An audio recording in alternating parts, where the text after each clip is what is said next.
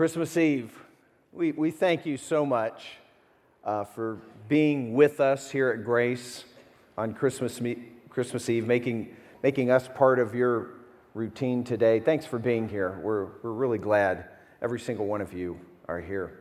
We're in a series, Rethink Christmas, and last Sunday we were looking at the most popular Christmas text out of Luke 2. I want to do that again today. It's a text that means a lot to me. In our house, we have a tradition that really started with Pam's dad, and that is we read that passage out of Luke 2 right before we open the gifts and everything, kind of tunes the kids in, and that's the way we like to do it.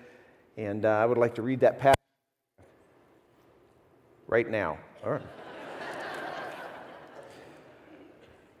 Luke chapter 2, beginning in verse 1. Now, in those days, a decree went out from Caesar Augustus that a census be taken of all the inhabited earth. This was the first census taken while Quirinius was governor of Syria. A lot of times we wonder, well, why is this sandwiched in here at the Christmas story? And we know it's because Christmas, the birth of Jesus, was a historical event that happened in a point of time, a point in history, and Luke here is documenting for us in a historical context exactly when that happened. Continues in verse 3, he says, "And everyone was on his way to register for the census, each to his own city. Joseph also went up from Galilee, from the city of Nazareth, to Judea, the city of David, which is called Bethlehem, because he was of the house and family of David, in order to register along with Mary, who was engaged to him and was with child. While they were there, the days were completed for her to give birth. And she gave birth to her firstborn son, and she wrapped him in cloths and laid him in a manger, because there was no room for them in the inn." We might think, we sing Silent Night, but I'm sure with Mary and Joseph, things were hopping. I mean, they were probably a little bit panicked. It'd be interesting to be able to see how they were reacting to all that. Verse 8 says, "In the same region, there were some shepherds staying out in their fields and keeping watch over their flock by night. And an angel of the Lord suddenly stood before them, and the glory of the Lord shone around them, and they were terribly frightened. But the angel said to them, 'Do not be afraid, for behold, I bring you good news of great joy, which will be for all the people. For today, in the city of David, there has been born for you a Savior, who is Christ the Lord. And this will be a sign for you. You will find a baby wrapped in cloths and lying in a manger.' And suddenly there appeared with the angel a multitude of the heavenly hosts, praising God and saying, 'Glory to God in the highest, and on earth peace among men with whom he's pleased.' And when the angels had gone away from them into heaven, the shepherds began saying to one another, 'Let us go straight to Bethlehem and see this thing that has happened, which the Lord has made known to us.' And so they came in a hurry and found their way to Mary and Joseph and the baby as he lay in the manger. And when they had seen this, they made known the statement which had been told them about this child. And all who heard it wondered at the things which were told them by the shepherds. But Mary treasured all these things, pondering them in her heart. The shepherds went back, glorifying and praising God for all that they had heard and seen, just as had been told them." We read the most famous passage, and if we looked within this passage to find the most popular verse in the passage, that would be no doubt verse 14. That's the one that we would see on the Christmas cards most often, where it says, if you caught it, glory, when the multitude of angels say, "Glory to God in the highest, and on earth peace among men or people with whom he's pleased." Most popular verse, most popular passage, and probably the most famous word in that passage is the word peace. I also think it's the most misunderstood word of all the words in all the Christmas passages. So what I want to do today, same thing that we did on Sunday, is dive in, find out what this word peace actually means. And in order to do that, we're going to discover what it is not, what peace does not mean, what it does mean, and then how we get it. What this word peace does not mean, that many people think it means, is they think that when Jesus came, the angels were announcing a political or international type of a peace. But that's not what the angels are saying. As a matter of fact, Luke records later in Jesus' ministry, when he's grown up, he himself preached that there would be wars and rumors of wars, that we wouldn't expect that there would be peace on earth. That's not what the angels were talking about. And then if it's not that, people around us today would say, well, if it's not no war, then it's inner peace, or some might even call it psychological peace. That's what the angels are talking about. And although it's true, if you have this peace with God, it can indirectly bring you inner peace. That's not what the angels are talking about either. And then some would say, well, if it's neither one of those, then maybe it's just the peace that we sentimentally experience at Christmas time. Christmas morning, presents, being with family, just that peaceful time that we get to have emotionally. And that's not right either.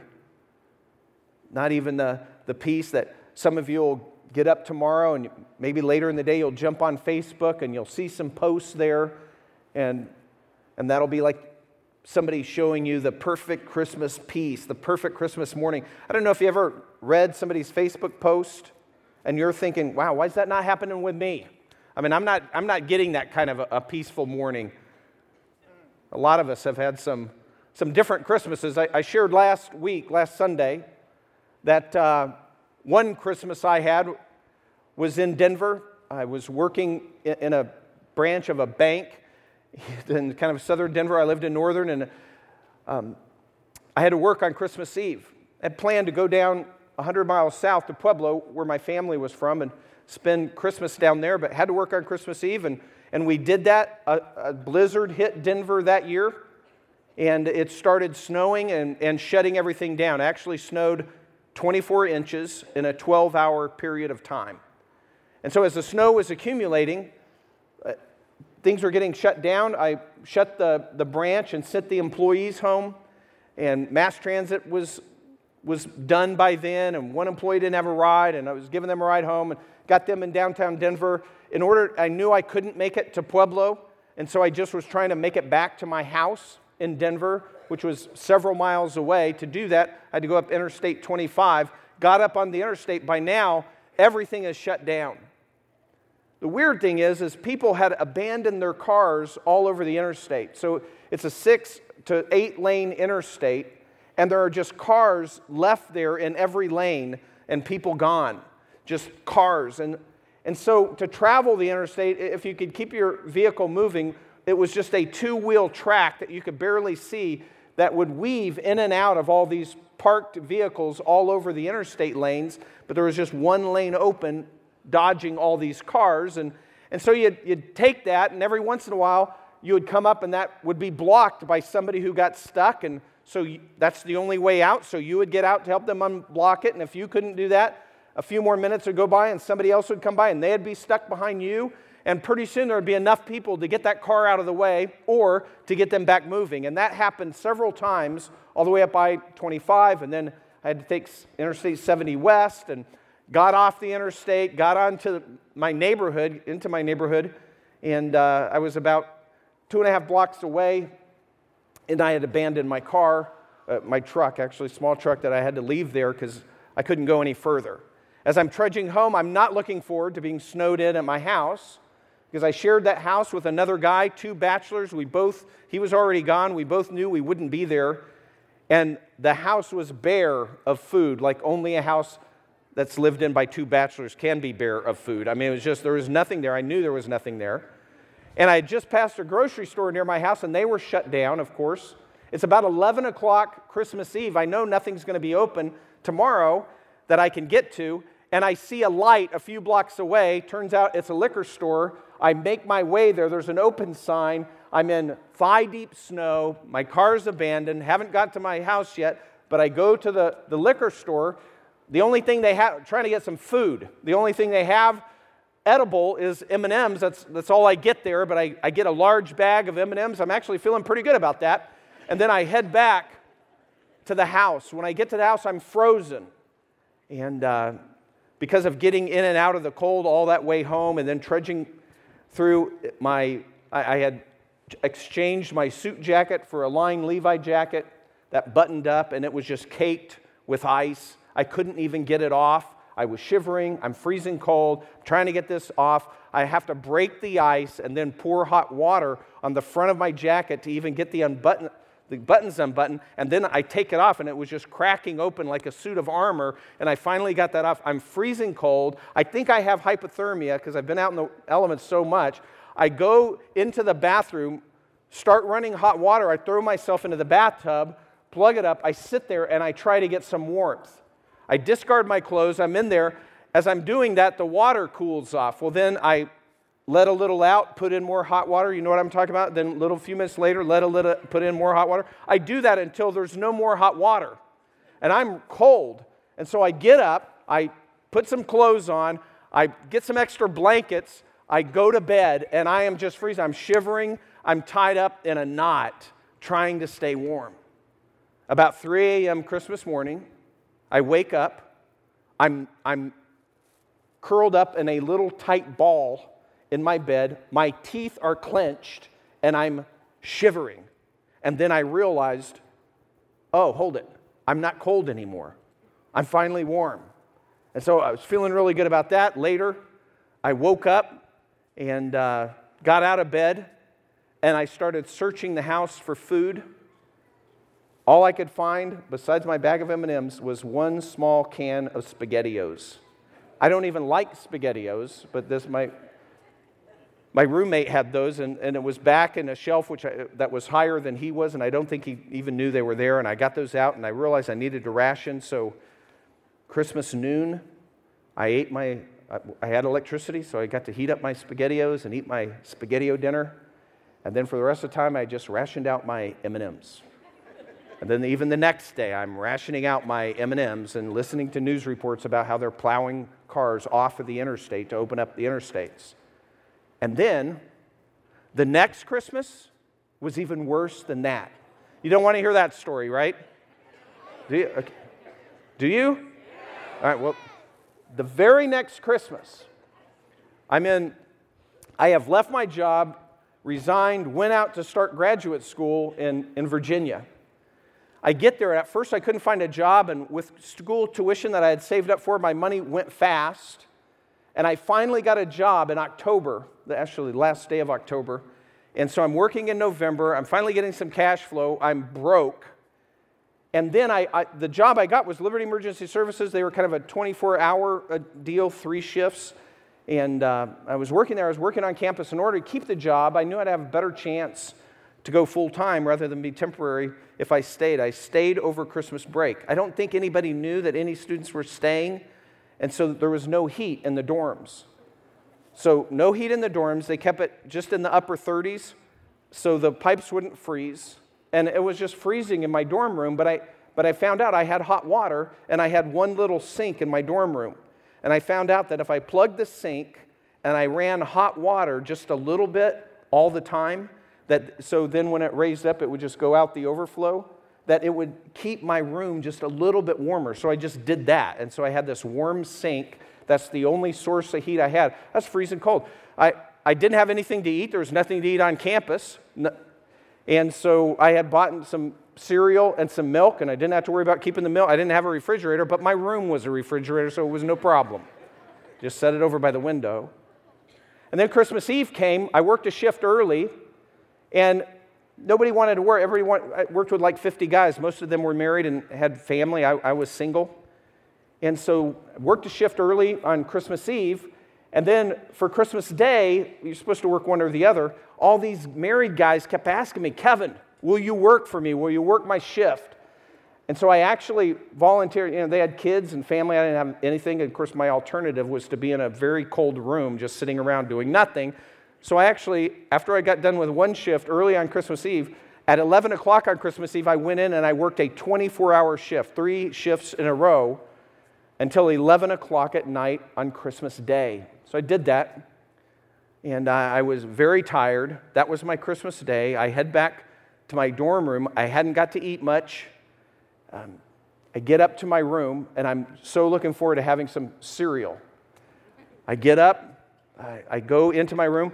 When I get in my room, I realize that the inside of my windows have 3 inches of ice caked on them, and that when I opened my milk, it was just a solid block of white. So I couldn't even, and I was tired. I'd been working for 24 hours, and I realized I could, warm the milk up in the sink, which was, warm. I had warm water there. But I was just so tired, I just crawled into my bunk bed, exhausted, freezing cold, in another little knot, wishing and dreaming that I had a bag of M&Ms and a can of SpaghettiOs. So that's the next Christian. The point is simply this. This is not the kind of peace, sentimental peace, if that's what the angels were talking about, inner peace for everyone, war, no war, political peace. If that's what the angels were talking about when they were announcing peace, epic fail, right? That doesn't always happen. Well, then what is the peace? Well, the first thing we notice is that peace on earth, and I think this gives us a clue that this peace on earth is actually a peace that we can only get while we are on earth. It's only during our life on earth that we can grab a hold of this peace. There's no second chances after this time on earth is over. But again, what's the peace? Well, the peace that the angels are singing about is a peace between people and God. Now, that's the peace. It's a peace between us and God being offered to people. And people don't get that. Nobody thinks that's the peace because nobody feels like they're at war with God, right? But Scripture's telling us we actually are at war with God. That's what the Bible says, that we are at enmity with God is one of the ways it says. That's the peace. That's the peace we sing about at Christmas time when we say God and sinners reconciled. That's the peace between us and God. But nobody sees it that way. They don't feel that we are at war with God. Here's how Paul says about that. He says, because the mind set on the flesh is hostile toward God, for it does not subject itself to the law of God, for it is not even able to do so. What Paul is telling us is in every single human being, we have this nature in us that wants to do our own thing and to be separated from authority in our lives. We want to do what we want to do, when we want to do it, how we want to do it. We have a rebellious heart against a creator authority in our lives. Now, this is hostility toward God, is the way Paul would say it. And it shows up in different people in different way. It shows up in religious people and non-religious people. For example, non-religious people, this hostility toward God, it shows up this way. Hey, I don't believe in God, don't want God, don't need God, don't want anything to do with God. I'll do my own thing. But even in religious people, there's a hostility toward God that shows up more covertly like this. Religious people say, hey, I'm going to do what I think God wants me to do, or I'll do what the Bible says that I'm supposed to do. I'll try to live a moral life, and when I do that, then God will owe me. God will owe me a good life. He'll owe me blessing. But if we're looking at it like that, what we're doing is we're trying to control God, manipulate God, not trust God. The problem with either of these approaches is that it does violence in our life. Whether we think we're a religious person and we think we have this standard that God's given us that we need to live. But even if you're non-religious, you still think that somehow you have the moral resources to live your life in a way that a human being ought to live. And so whether you're religious or irreligious, you either think you're doing well at that or you think you're doing bad at that. if you think you're doing bad at that, if you realize you're failing when it comes to living a good moral life, either the way God wants or the way you just know you should without God, well, if you're living that way, then your life is characterized by fear and insecurity. Because you realize, I'm not measuring up. I'm not living the moral life that I should live. And so fear and insecurity characterizes your life. On the flip side, though, if you think you are, whether you're religious or irreligious, if you think you are living a pretty good moral life, if you think you are accomplishing it, then your life is characterized by pride and eventually disdain for others. Pride because you're going, I'm living a righteous life. Or if you're not a believer, if you're not a Christian or not that emphasis, you don't believe in God, then I'm living the life that I should live, a moral, right life. And then you do that long enough, and pretty soon you're looking around at other people who aren't living the way that you think they ought to live, and then you have disdain for them because you're going, what's wrong with those people? So either way, when we are at hostility toward God, whether we think we can do it or we know we've failed, either way, our life is either characterized when we think about God or the way we should live by fear and insecurity, or by pride and disdain for others, or we bounce back and forth between the two depending on how well we think we're doing. Do you know what I'm saying? But there's a third option. And the third option is to believe in the truth of Christmas. And that is that we cannot measure up to God's righteous standard, but God made a way for us to be okay with God, but it's a complete gift that we only get through grace. Grace is the gift that we only get through faith or trusting in Him. That's what peace on earth is meant by the angels. And if we work down this far, in everything that I just said, Paul says the same thing in different words. For example, here's what Paul says. Therefore, that we're enemies with God. Therefore, having been justified by faith, we have peace with God through our Lord Jesus Christ. Later he says, but God demonstrates His own love toward us in that while we were yet sinners, Christ died for us. Again, he says, for if while we were enemies, we were reconciled to God through the death of His Son. He's saying the same thing, different words. It's the peace between us and God that we're most desperate for, and that's what Christmas is all about. Now, once you know that, then the last question is simply this. How do you get it? How do you make that peace your peace? How do you stop being at war with God and enter into a time where you're at peace with God? Well, first of all, there's something very interesting happening in these two texts. You see, this offer is to everyone, but the peace between people and God only is experienced by some. The offer is universal, but the people who accept it is limited. And we see that in the text.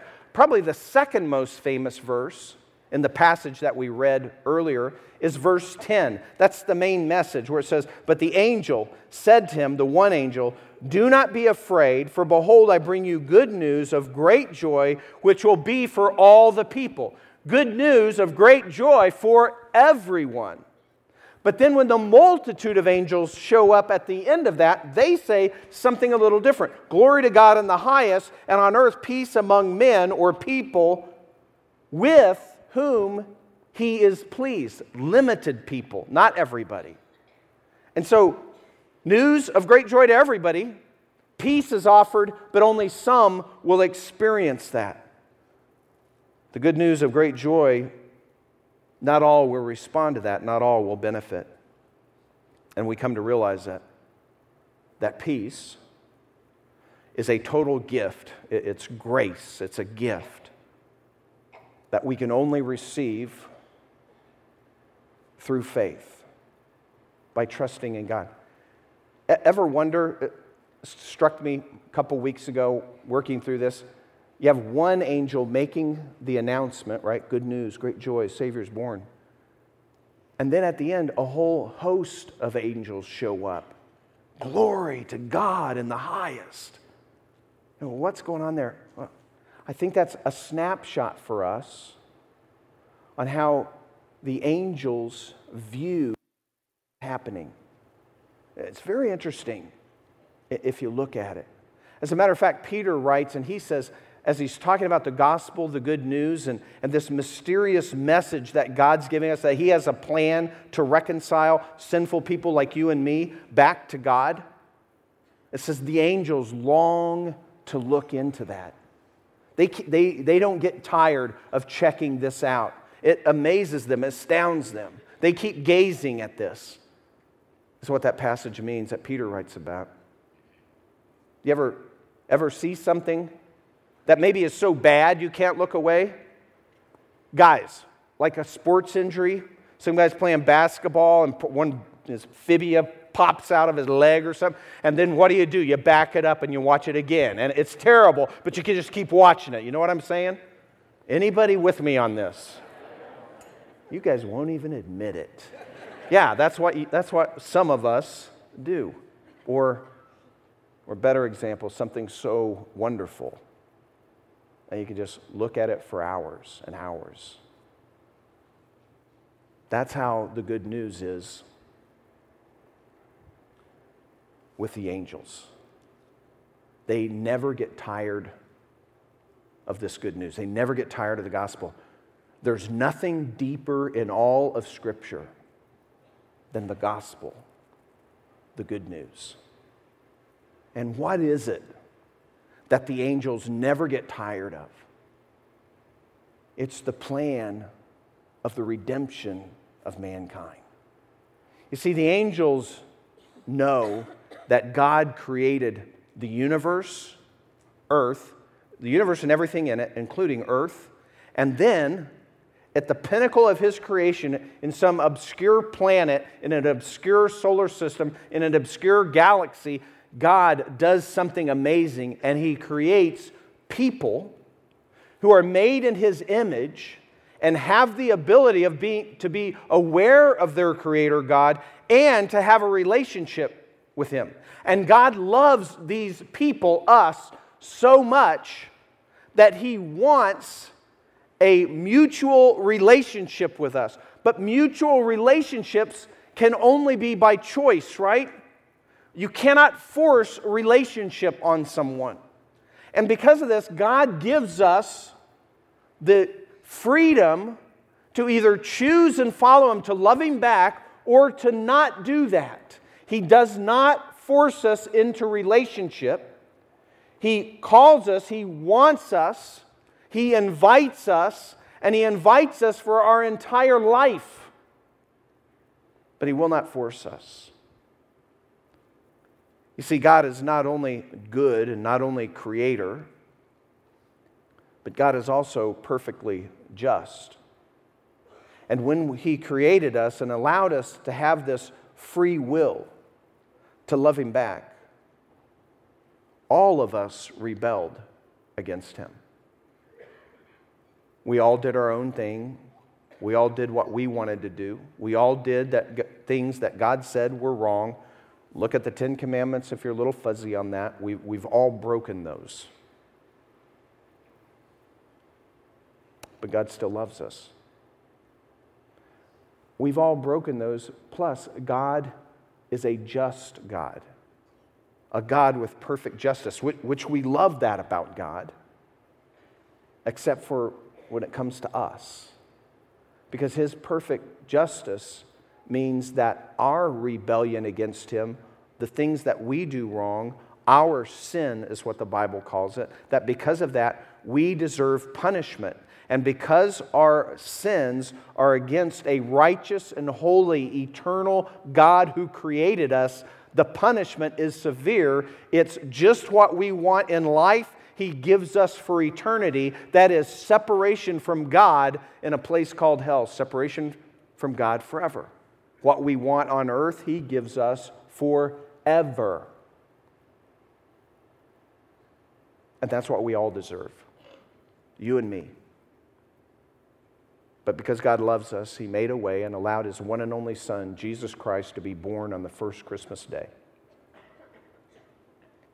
And then to grow up and live a righteous life. Jesus lived the life that we have all of us should have lived. And he was sinless. And he voluntarily allowed himself to be tortured to death on a cross 2,000 years ago in ancient Palestine in order to pay for our sins. So God can love us and offer us forgiveness, and justice could still be served, not violated.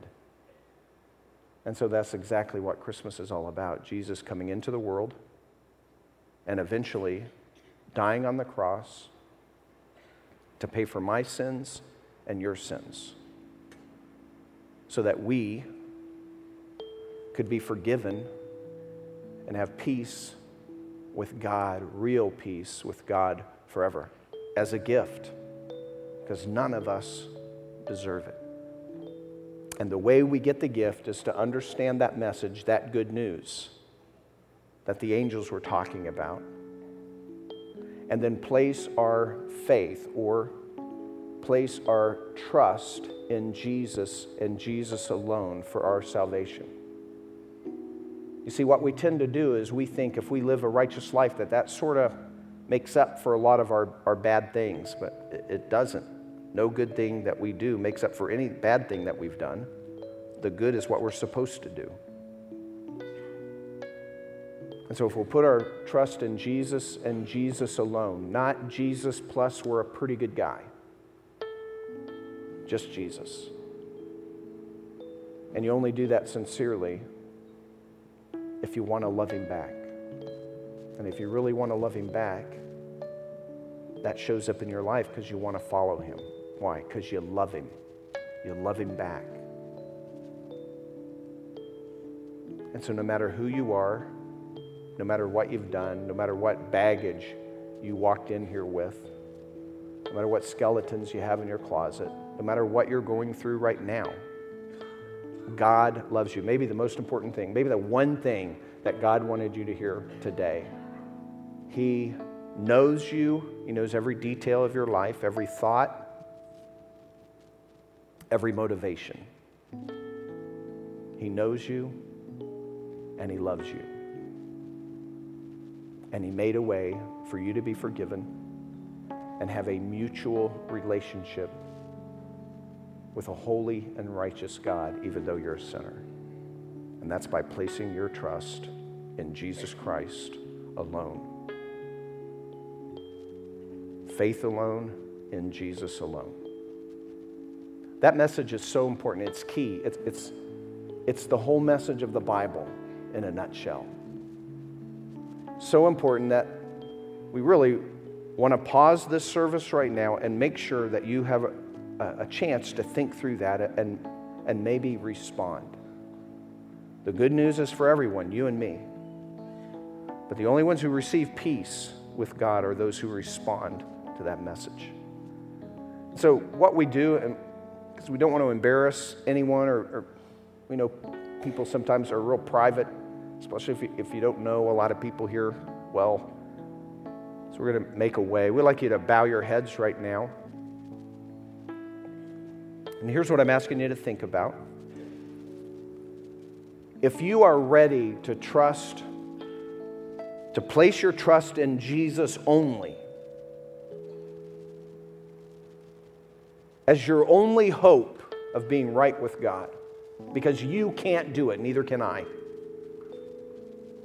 If you're ready to do that, I'm going to lead you in a prayer that will express that trust to God. It's the faith, the trust in Jesus. That's what saves you. That's what gives you this relationship. That's what gives you the peace with God. But if you're ready to do that, you can express that to God through prayer. And so what I want to do is lead you in a prayer.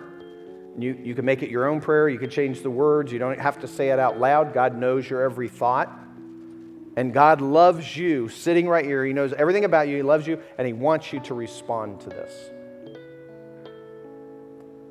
So So if you're sitting here and you don't know that you've ever placed your faith in Jesus alone for your salvation, not church, not baptism, not you grew up this way or that way, none of that, just Jesus. That's all we have.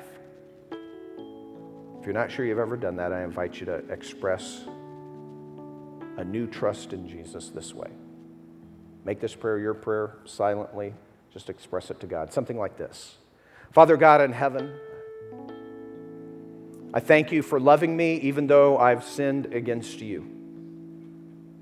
And Lord, I admit that I've sinned against you and I deserve separation from you forever, because that's what sin is.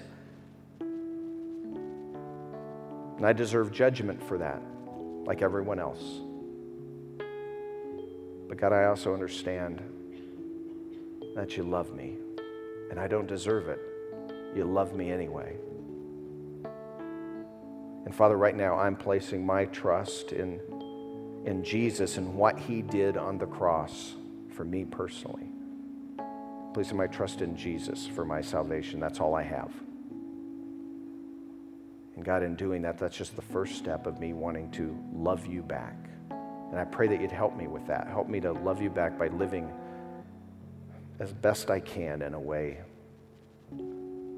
that honors you, follows you.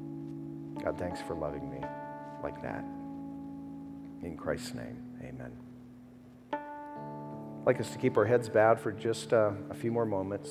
And I'm just going to ask who did that. And again, don't want to embarrass you, put you on the spot or anything.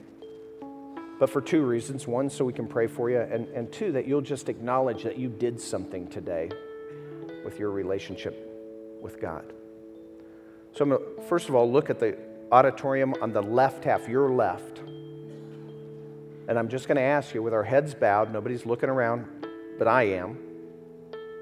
And if you could just pop your hand up, just let me see your hand and say, hey, Kevin, I prayed that prayer. Thank you. Thank you. Thank you. Thank you. When I prayed that prayer to put my trust in Jesus, just pop it up where I can see it and then right back down. That's all I'm asking you to do. Thanks. See it right there. Thank you. Stop. Thanks. And right back down. Anyone else? Thanks. I see you. And then how about the right side, your right of the auditorium? Anybody will say, hey, Kevin, I prayed that prayer for the first time as far as I know. Putting my faith in Jesus alone. I just want to acknowledge that. Just pop it up. Thank you. Just pop it up. Let me see you. Thanks. See you right there. Just pop it up. Let me see you. And then put it right back down.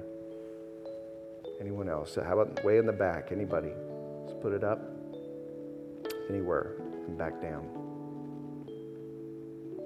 Father, we thank you for these who have raised their hand indicating that they place their trust in you, just like many of us have. And God, that we don't deserve it, that you just love us extravagantly. And God, we thank you for Christmas. In Christ's name we pray. Amen. If you prayed that prayer, if you placed your trust in Jesus and just expressed that in prayer, I just want to tell you a couple things. Number one, right now you've received that peace with God that the angels are singing about, and you have it forever. Can't lose it. It's yours. And another thing, we talked about the angels and how they're longing to look into the gospel, see what's going on here. Scripture says when one sinner repents, that means when one sinner turns their life to God, wanting to love God back, the angels in heaven, the angels that are right now in the presence of God, rejoice over one heart, one sinner who repents. And right now there's celebration in heaven because of many of you. If you raised your hand, or maybe you prayed that prayer and you didn't raise your hand, doesn't matter. There's rejoicing because of you.